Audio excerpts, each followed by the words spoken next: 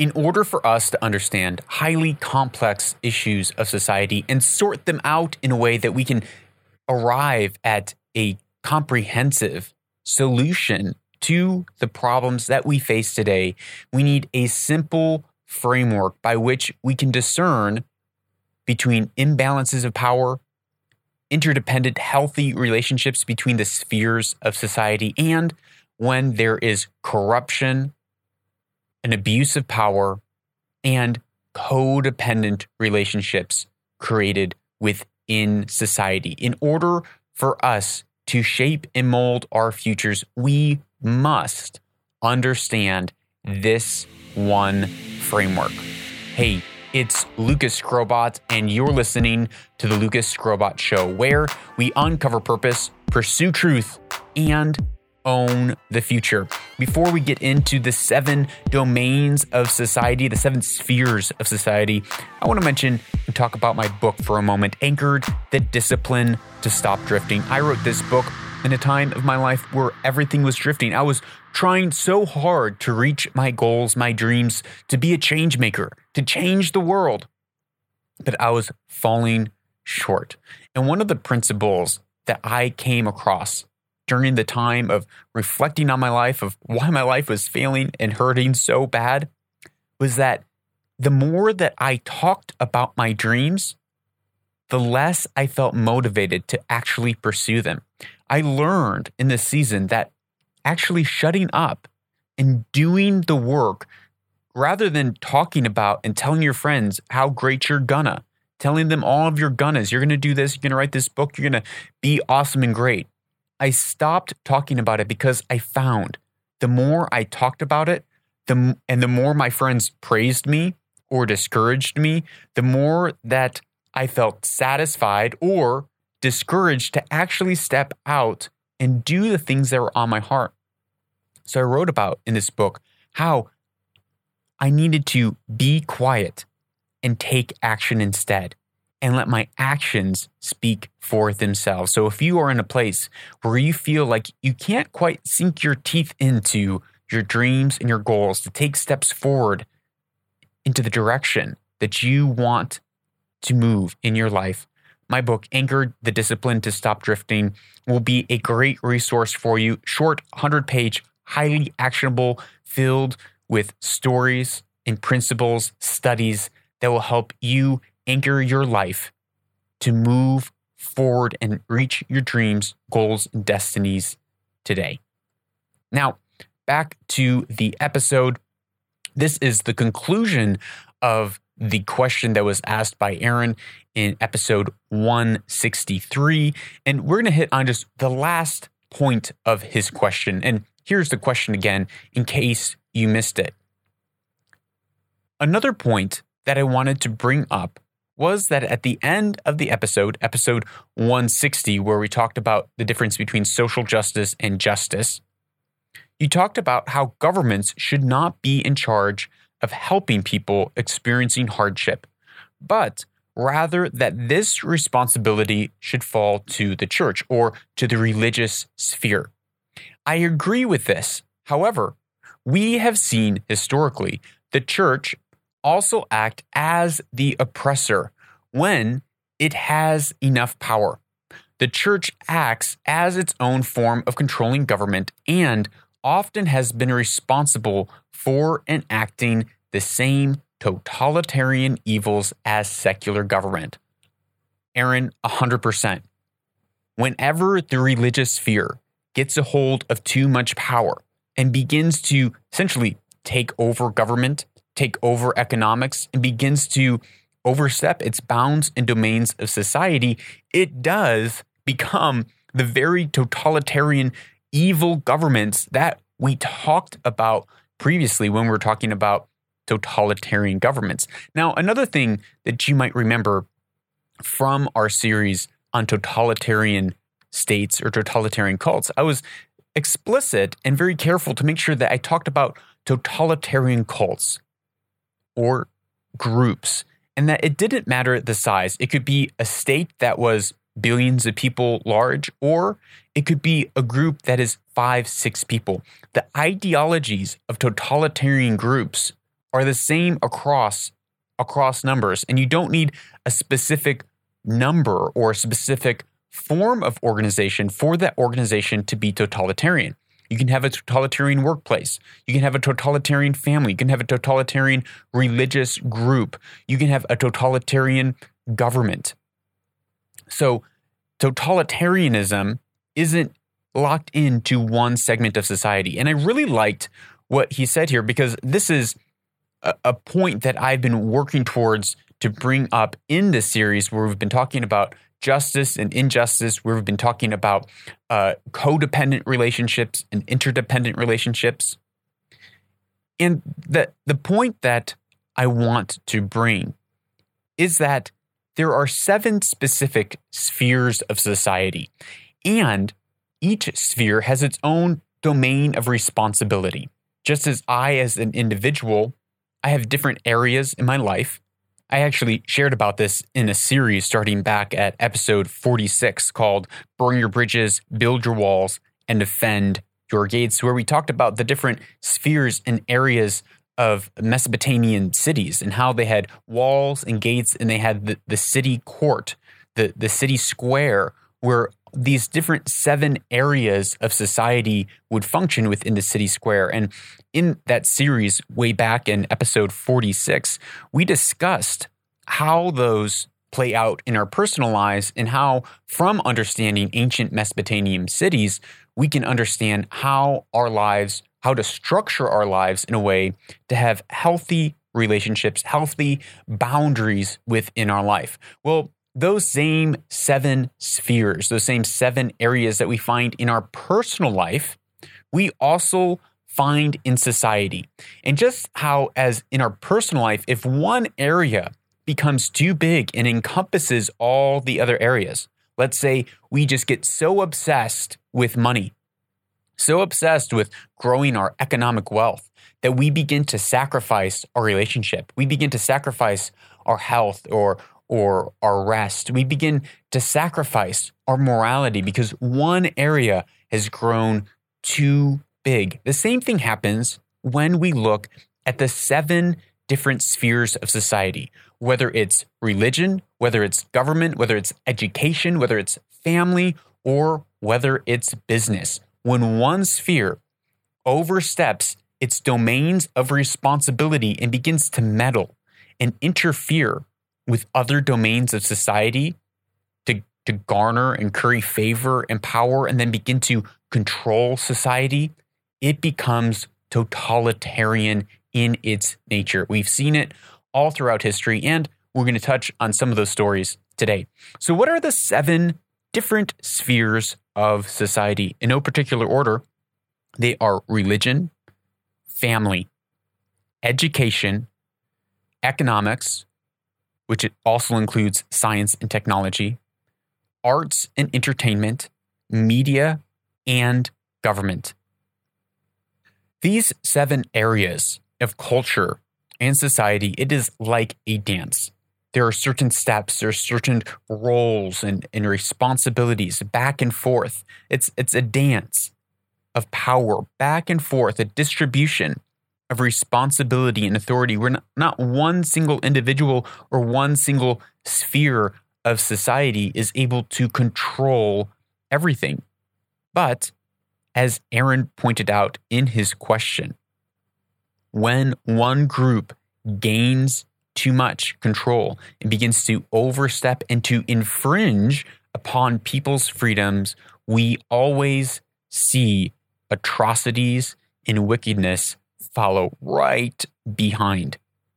The example that Aaron gave was about the Christian church and the atrocities that the Christian church has occurred throughout the centuries. When it has acquired too much power, when it has begun to abuse and become corrupted in its God-given role and domain of society. Now, it's not just the Christian church, but it is the religious sphere. When any religious sphere grows too large and oversteps its role and purpose in society, we will see corruption there. And as we see corruption there, we will begin to see oppression there. where people's rights are trampled on, when there's control and corruption within the political system, and corruption and greed begins to come into the religious sphere. So it is not just Christianity that this has happened to through history, but this has happened for all religions across time. Whenever there is that imbalance, this occurs. So, but the main example that Aaron pointed out, he's probably referring to largely when Constantinople made Christianity the official religion of the state. So now look, here we have both government and religion coming together. And they're saying, hey, if we take religion and meld it into government, look at the power and that we would be able to wield over the people as we merge this into one indistinguishable unit. Now, this later morphed into the Roman Catholic Church, where it was the king and the queen were both the head over the church and the head over the state. Now, these corrupt, centralized units of power that were controlling both the government and the religious sector, they then had the power to introduce tax. They had the church then had the power to make and enforce laws. They set up their own judicial system. They took over economics, essentially creating this monopoly of power that was able to do whatever it liked in society without anyone to be able to challenge it.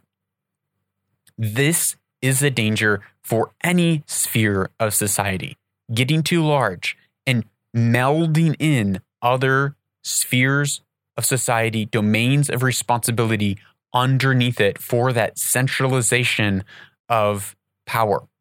You could imagine what would happen if, let's say, a business like Google began to take over the education system, began to take over the government.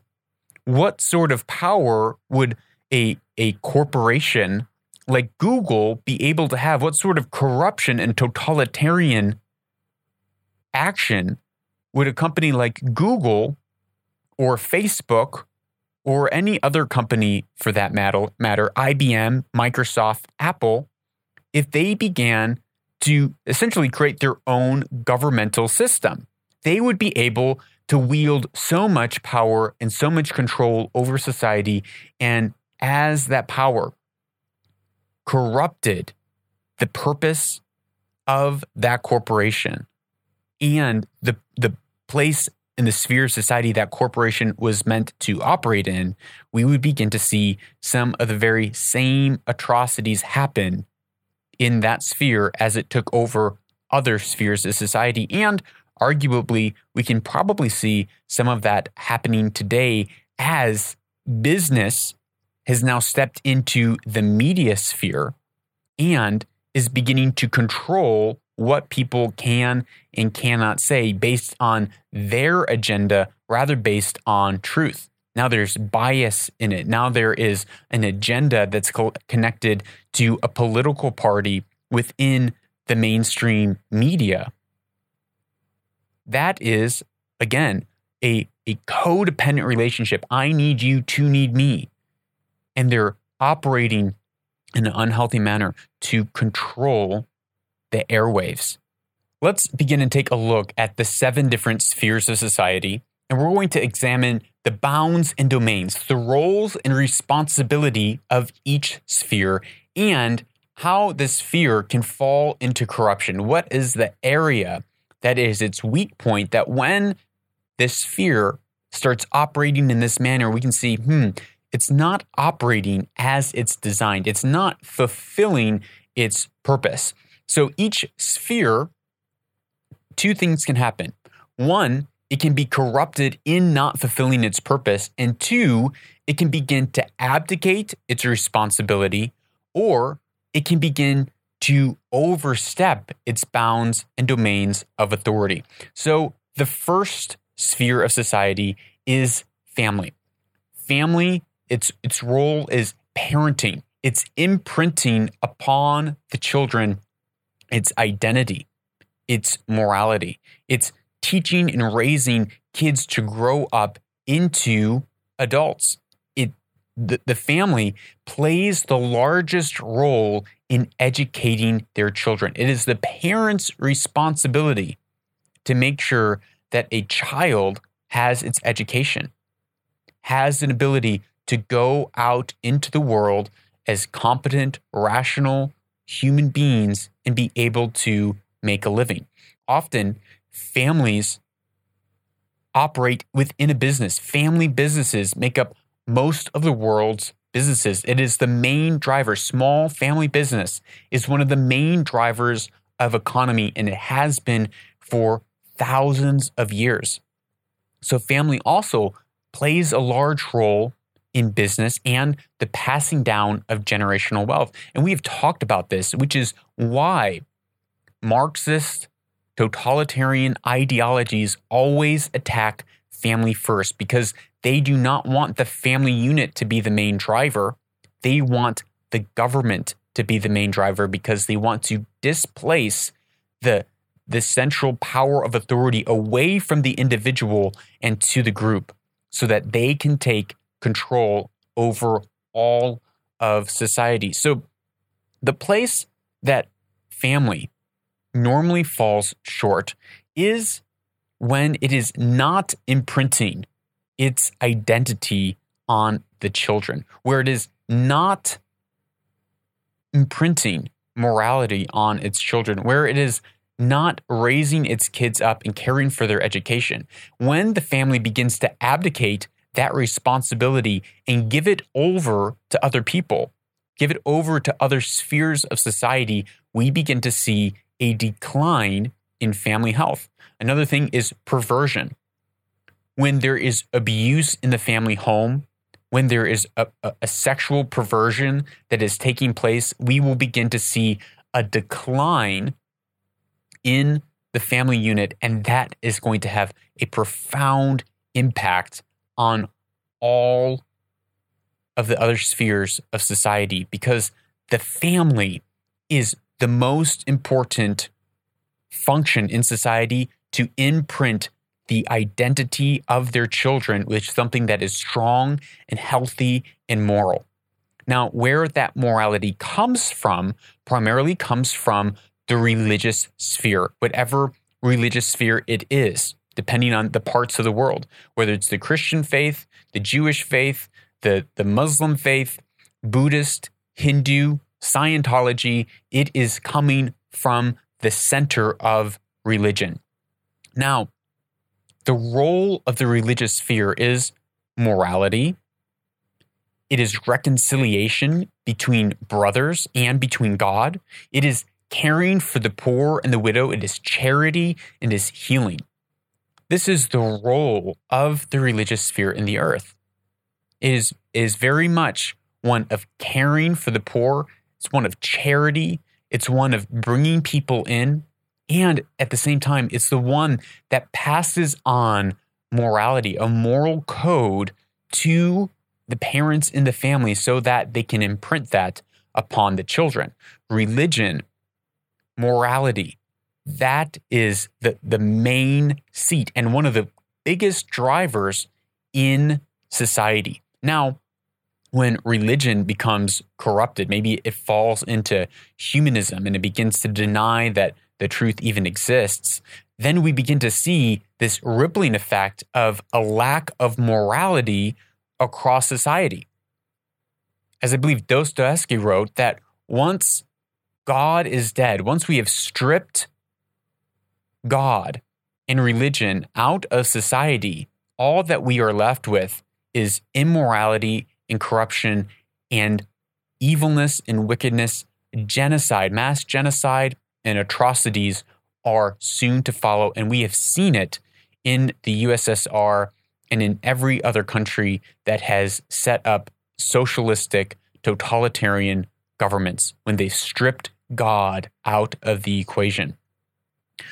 One of the main ways that religion can become corrupted is through idolatry. Now, idolatry can sound really weird. Like, what do you mean, putting up a stone? It's when you put something else before God.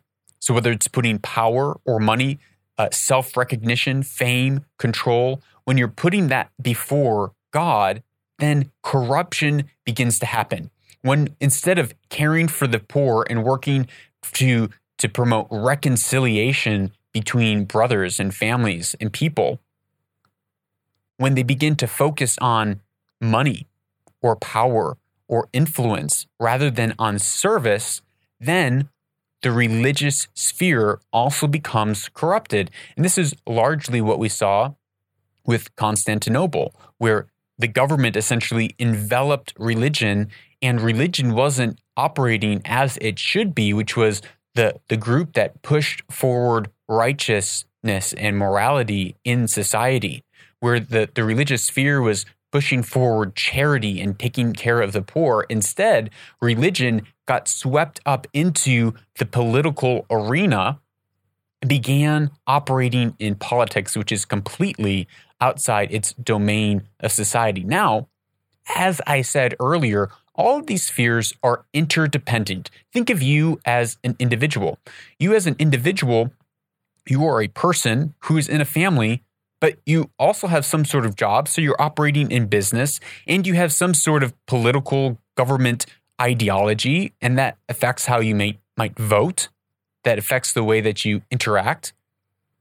You also, at one point, had an education. So we move and step back and forth into these different roles and domains in society. It's not just one person is in one area, but all of these arenas, all of these spheres are interdependent when they're healthy. They are interdependent when they're healthy, and they say, I need you and you need me. So the government sphere does need the religious sphere. There needs to be some plumb line, some grounding, some sense of morality. But when they are melded into one, that's when corruption begins to breed and oppression begins to happen. Likewise, the family needs the religious sphere, and the religious sphere needs the family. They work together. Moving on. Number 3, the third sphere is education. Teaching and preparation for entering the workplace is the core function of education. And the education system is one that is to develop the children's minds, develop people's minds, to one, be able to see and think in the world analytically with understanding, while at the same time having a profession, a vocation to enter into the business sphere. So again, the business sphere and the education sphere, they are working together. It's I need you and you need me. But we're going to talk a little bit later after we finish this list of how there was a corruption between business and education. Before, instead of it being I need you and you need me, it became I need you to need me. And it became this unhealthy, codependent relationship. So education can fall into corruption in many ways. One, education is to build people's frameworks to see truth, to understand how do we view the world? How do we act in the world? How do we have analytical conversations that are around empirical data? How can we analyze questions? What's the scientific method? How do we go about discerning truth? But when those things become corrupted and lies begin to perpetuate across the education system, where we're no longer teaching people to think and teaching people to be hungry to learn. Rather, we're teaching them to be compliant. We're teaching them to be controlled by other people and say, yes, ma'am, no, ma'am, yes, sir, no, sir. Just blind obedience without any sort of analytical understanding. Then the education system can and does become corrupt. When the education system begins to seek out money as a fully in the business sphere rather than upholding its value as an educational institute, it also becomes corrupt. We're going to talk about the education system a little more in just a minute. The fourth sphere of society is the economic sphere, which also comprises of science and technology. Think of the printing press. That was a massive scientific and technological advancement in history, and it caused business to boom. But look how it interplayed and interacted with other spheres of society. It greatly impacted the religious sphere, enabling religious materials to be passed out and created and produced in multiple different languages. It greatly impacted the education sphere, where it allowed people to have mass access to books and publications, whereas before a single book would cost thousands and thousands of dollars. Now you can get them at a couple $100 compared to a couple $1,000. The economic, science, and technology sphere greatly impacted all of the other spheres. Again, the economic sphere is tightly wrapped up within the family unit, within small business. It is crucial and critical to the economy. Now, if you remember, we talked about fractals a few times, where we as individuals, we pretty much have all those spheres inside of us. And then we bump up to another smaller sphere, which would be family. Well, within family, the most of family actually comprises that business economic driver because of all that small business. So economics are largely tied to the family unit. Now, where does the corruption come in for economics? Well, you can guess what it is. It is the love of money. It is greed. We see that in the pharmaceutical industry, where a new drug is created and there's great need and demand for that drug. And the pharmaceutical companies are able to drive so high the price of that drug and cause people to have to pay an arm and a leg to get access to it. Greed is the corruption of the economic or business sphere.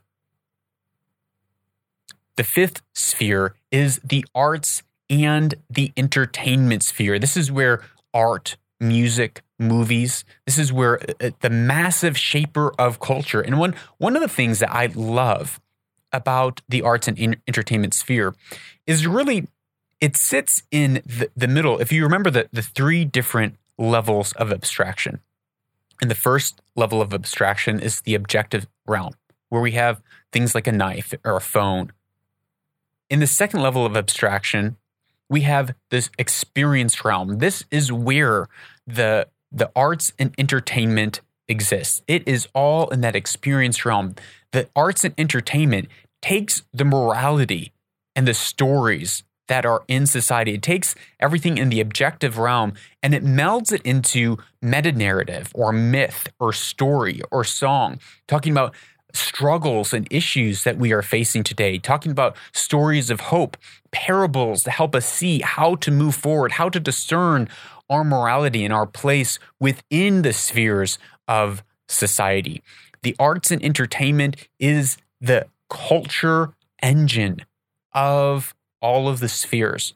And it's taking everything that's happening and it's spitting it back out in meta-narrative, in myth, in story that helps us in that second level of abstraction understand the principles and the moralities of the world around us. It is used greatly by the education sphere. It is used greatly by the economic sphere. It is very much intertwined into all different levels of society. Now, the corruption that comes in to the arts and entertainment sphere is the corruption of seduction, and it is compromise. It's when that sphere begins to compromise on its own morality, on truth. That's why, in probably that sphere more than any other sphere, we see such sexual perversion. We see such sexual abuse go on. You don't have to look far within pop music, pop culture, the movies that are coming out of this sphere of society. We can see the seduction and the corruption of morality really be put on display, where we can begin to exalt thievery and dishonesty, where we can begin to exalt a sexual perversion.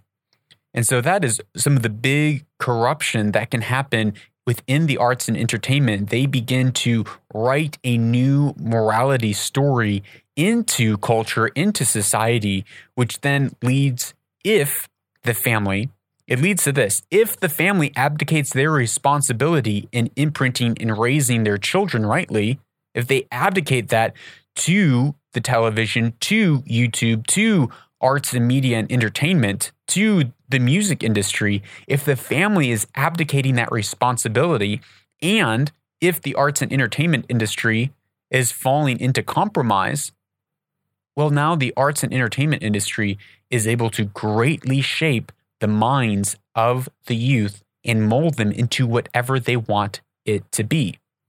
Again, a small example of the bounds and domains of society.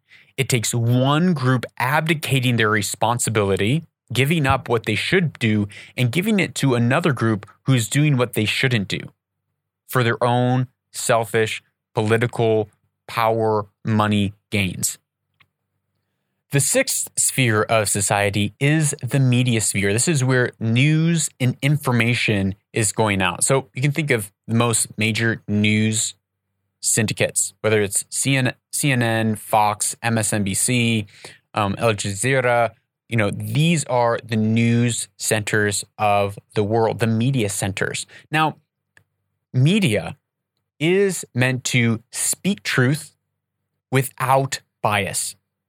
They are meant to report on the facts of what's happening in the world, to show people what is actually happening. When these media syndicates get corrupted and they become entangled with government, or they become entangled with a specific business, all of a sudden there is falsehood that is going out over the media channels because they have a specific agenda, whether it's they're wanting greed, or they're wanting more views, more viewership. Another corruption that happens within the media sphere is that they should be promoting good news. They should be promoting positive things that are happening in the world, not just bad news. But right now, the way the media syndicate and industrial complex is working is that people watch and click on bad news. And so instead of promoting peace in the world, they are promoting fear and anxiety. They are pitting peoples and nations against each other, and oftentimes are entangled with different sides of the political party. And so instead of there being an unbiased reporting, an unbiased information based in truth of what's happening in the world, so that people can take that information and put it through their analytical framework, which they received from their parents and from their education, and then filter it through their moral framework, which they received from their religious background. Now they're getting fed biased data that's inundated with fear and anxiety, so that the media can control and manipulate. This is also one of the ways that those spheres of society can overstep its bounds and domains of society. The seventh one is the government. Now, the government has three different areas. One, it's to protect its people. It's to have arms, it's to have a military that's able to protect its borders, able to protect its people. This is under the government. That's where we see the fire department on a local level. That's where we see the police department on a local level. In the government, we see the legislative, the lawmaking of a nation, of a people group being made. We're the discerning, okay, what laws do we need to make to keep up with the changing times? What taxes do we need to put into place? That happens within the legislative area. And then there's the judicial, which would be judging between two people, the justice system. That also falls within the governmental arena. Now, as we touched on at the beginning of the episode with Aaron's question, when the church, per se, overtakes the governmental arena, and now the church is creating the laws, the church is creating the military, the church is, or the religious sphere is creating a system of judgment between people rather than the government. That's when we begin to see, again, corruption within society, injustice be carried forth rather than freedom and autonomy and liberties for all. So one of the main ways that government can become corrupt is, one, pride, manipulation, and controlling, where they're trying to gather more power so that they can manipulate and control society rather than being servants. The government should not sit at the top of society, but actually it is a thing that sits at the bottom of society. It should be serving society. It should be a service to its people through protection by a military presence to protect its people from invading forces. It should be a backbone of creating righteous and just laws that are carried out with equity for all people. And we talked about this in the previous episode where the U.S. government created unjust laws with bias and did not uphold the moral fabric of society because it was above, corrupt, rather than being a service to all people with an unbiased nature, with judging impartially between people. And then again, the government system is to judge between people when they aren't able to reconcile it themselves. When they've tried to reconcile it themselves, now the government can step in and there's a place for people to go, a service that people can go to that is serving the people as a backbone, not as an overbearing, controlling structure. When one of these spheres grows too large, too hungry, too greedy, grows corrupt, and then begins to either abdicate responsibility or take responsibility from someone else, that is when we begin to see lopsided, unhealthy, toxic, totalitarian environments within society.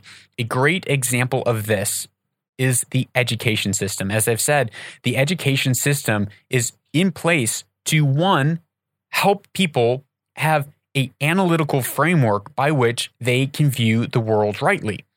And also, the education system is to equip people for a vocation to go into the business sphere, whatever that is, and create sustainable wealth for them. Also, the education system is most looked after by the parents because the parents have the most invested worth and care for their children succeeding, not the government. So when the education system becomes corrupted, what do we see happened? During the Industrial Revolution of the mid-1800s, a gentleman named Horace Mann saw that we need more workers in our factories, and our workers need to be compliant. They need to be able to sit and work for 8 hours a day. They need to say, yes, ma'am, no, ma'am, memorize all the right ways of doing things, press the right buttons in the right orders.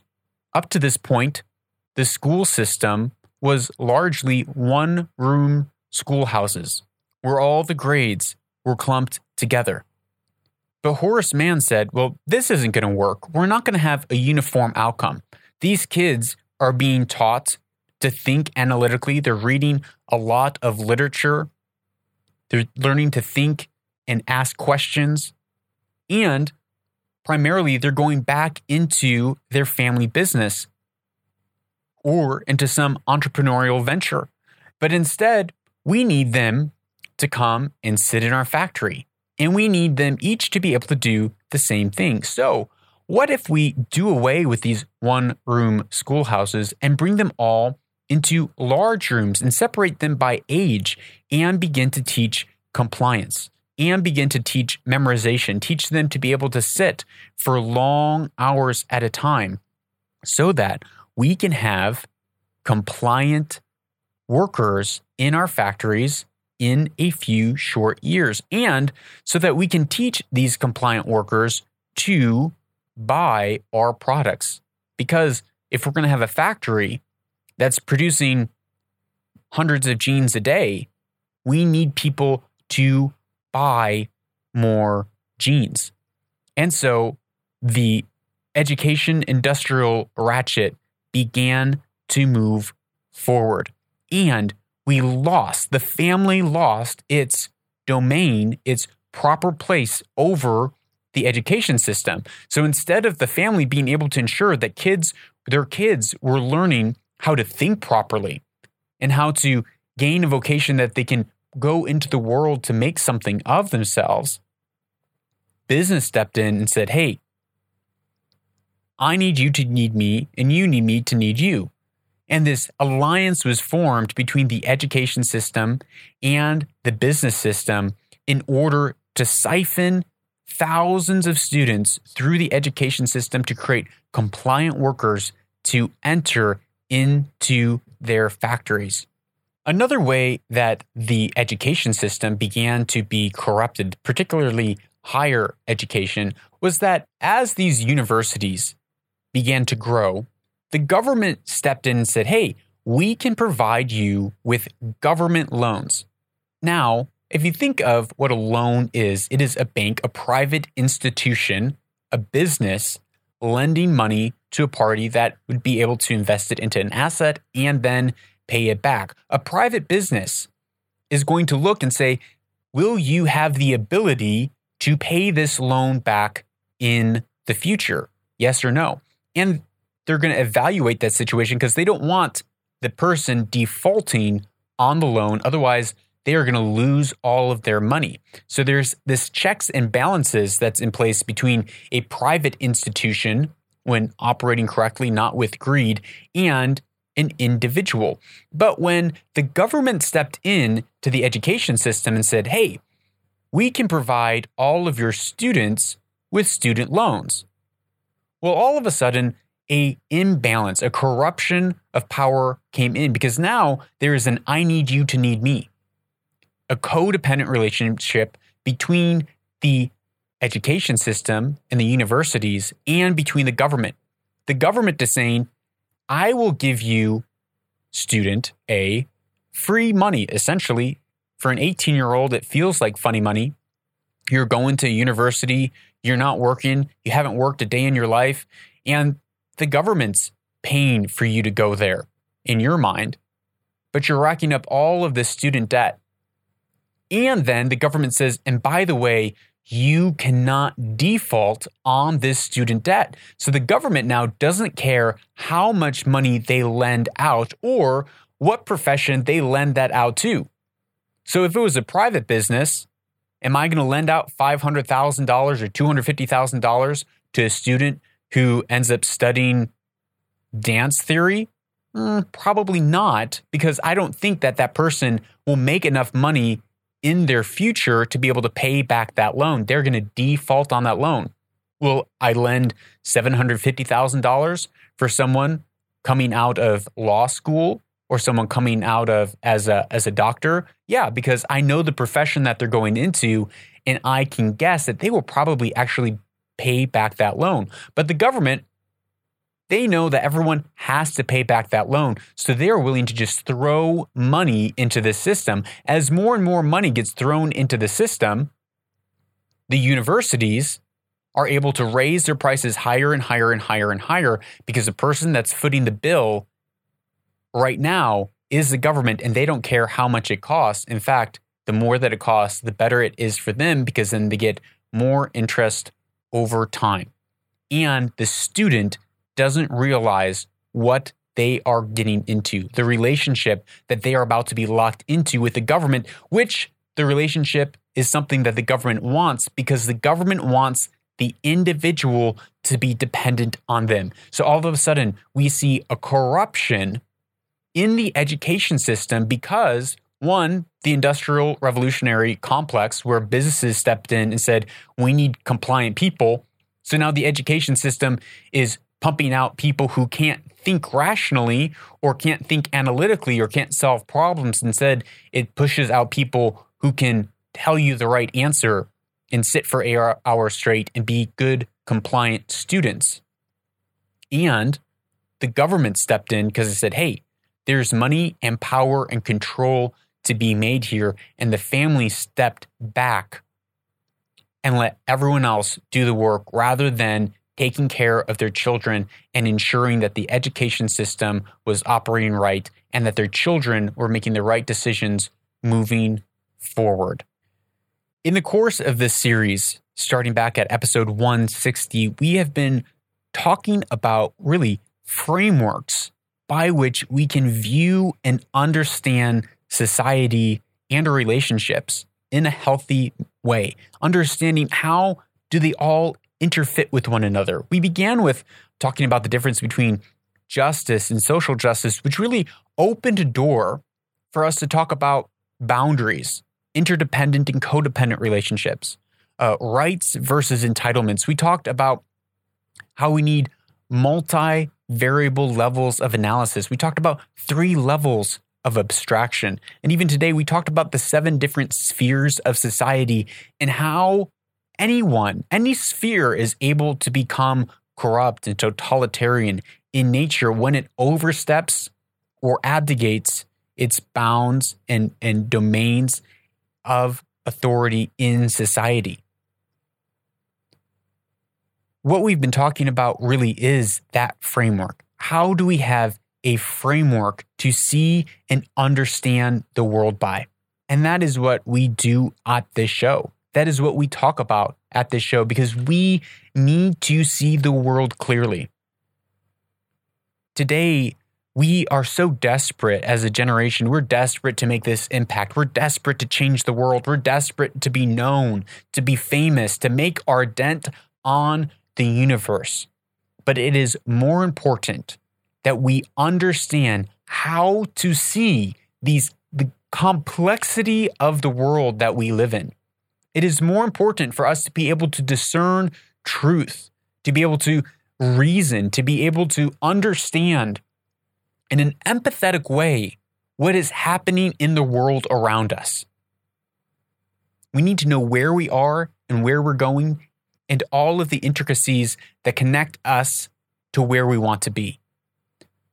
We have to see the world around us rightly. It's like a map. If you and I want to make an impact, it's like being able to drive from point A to point B. We know where we want to go. It's impact. It's changing the world for the better.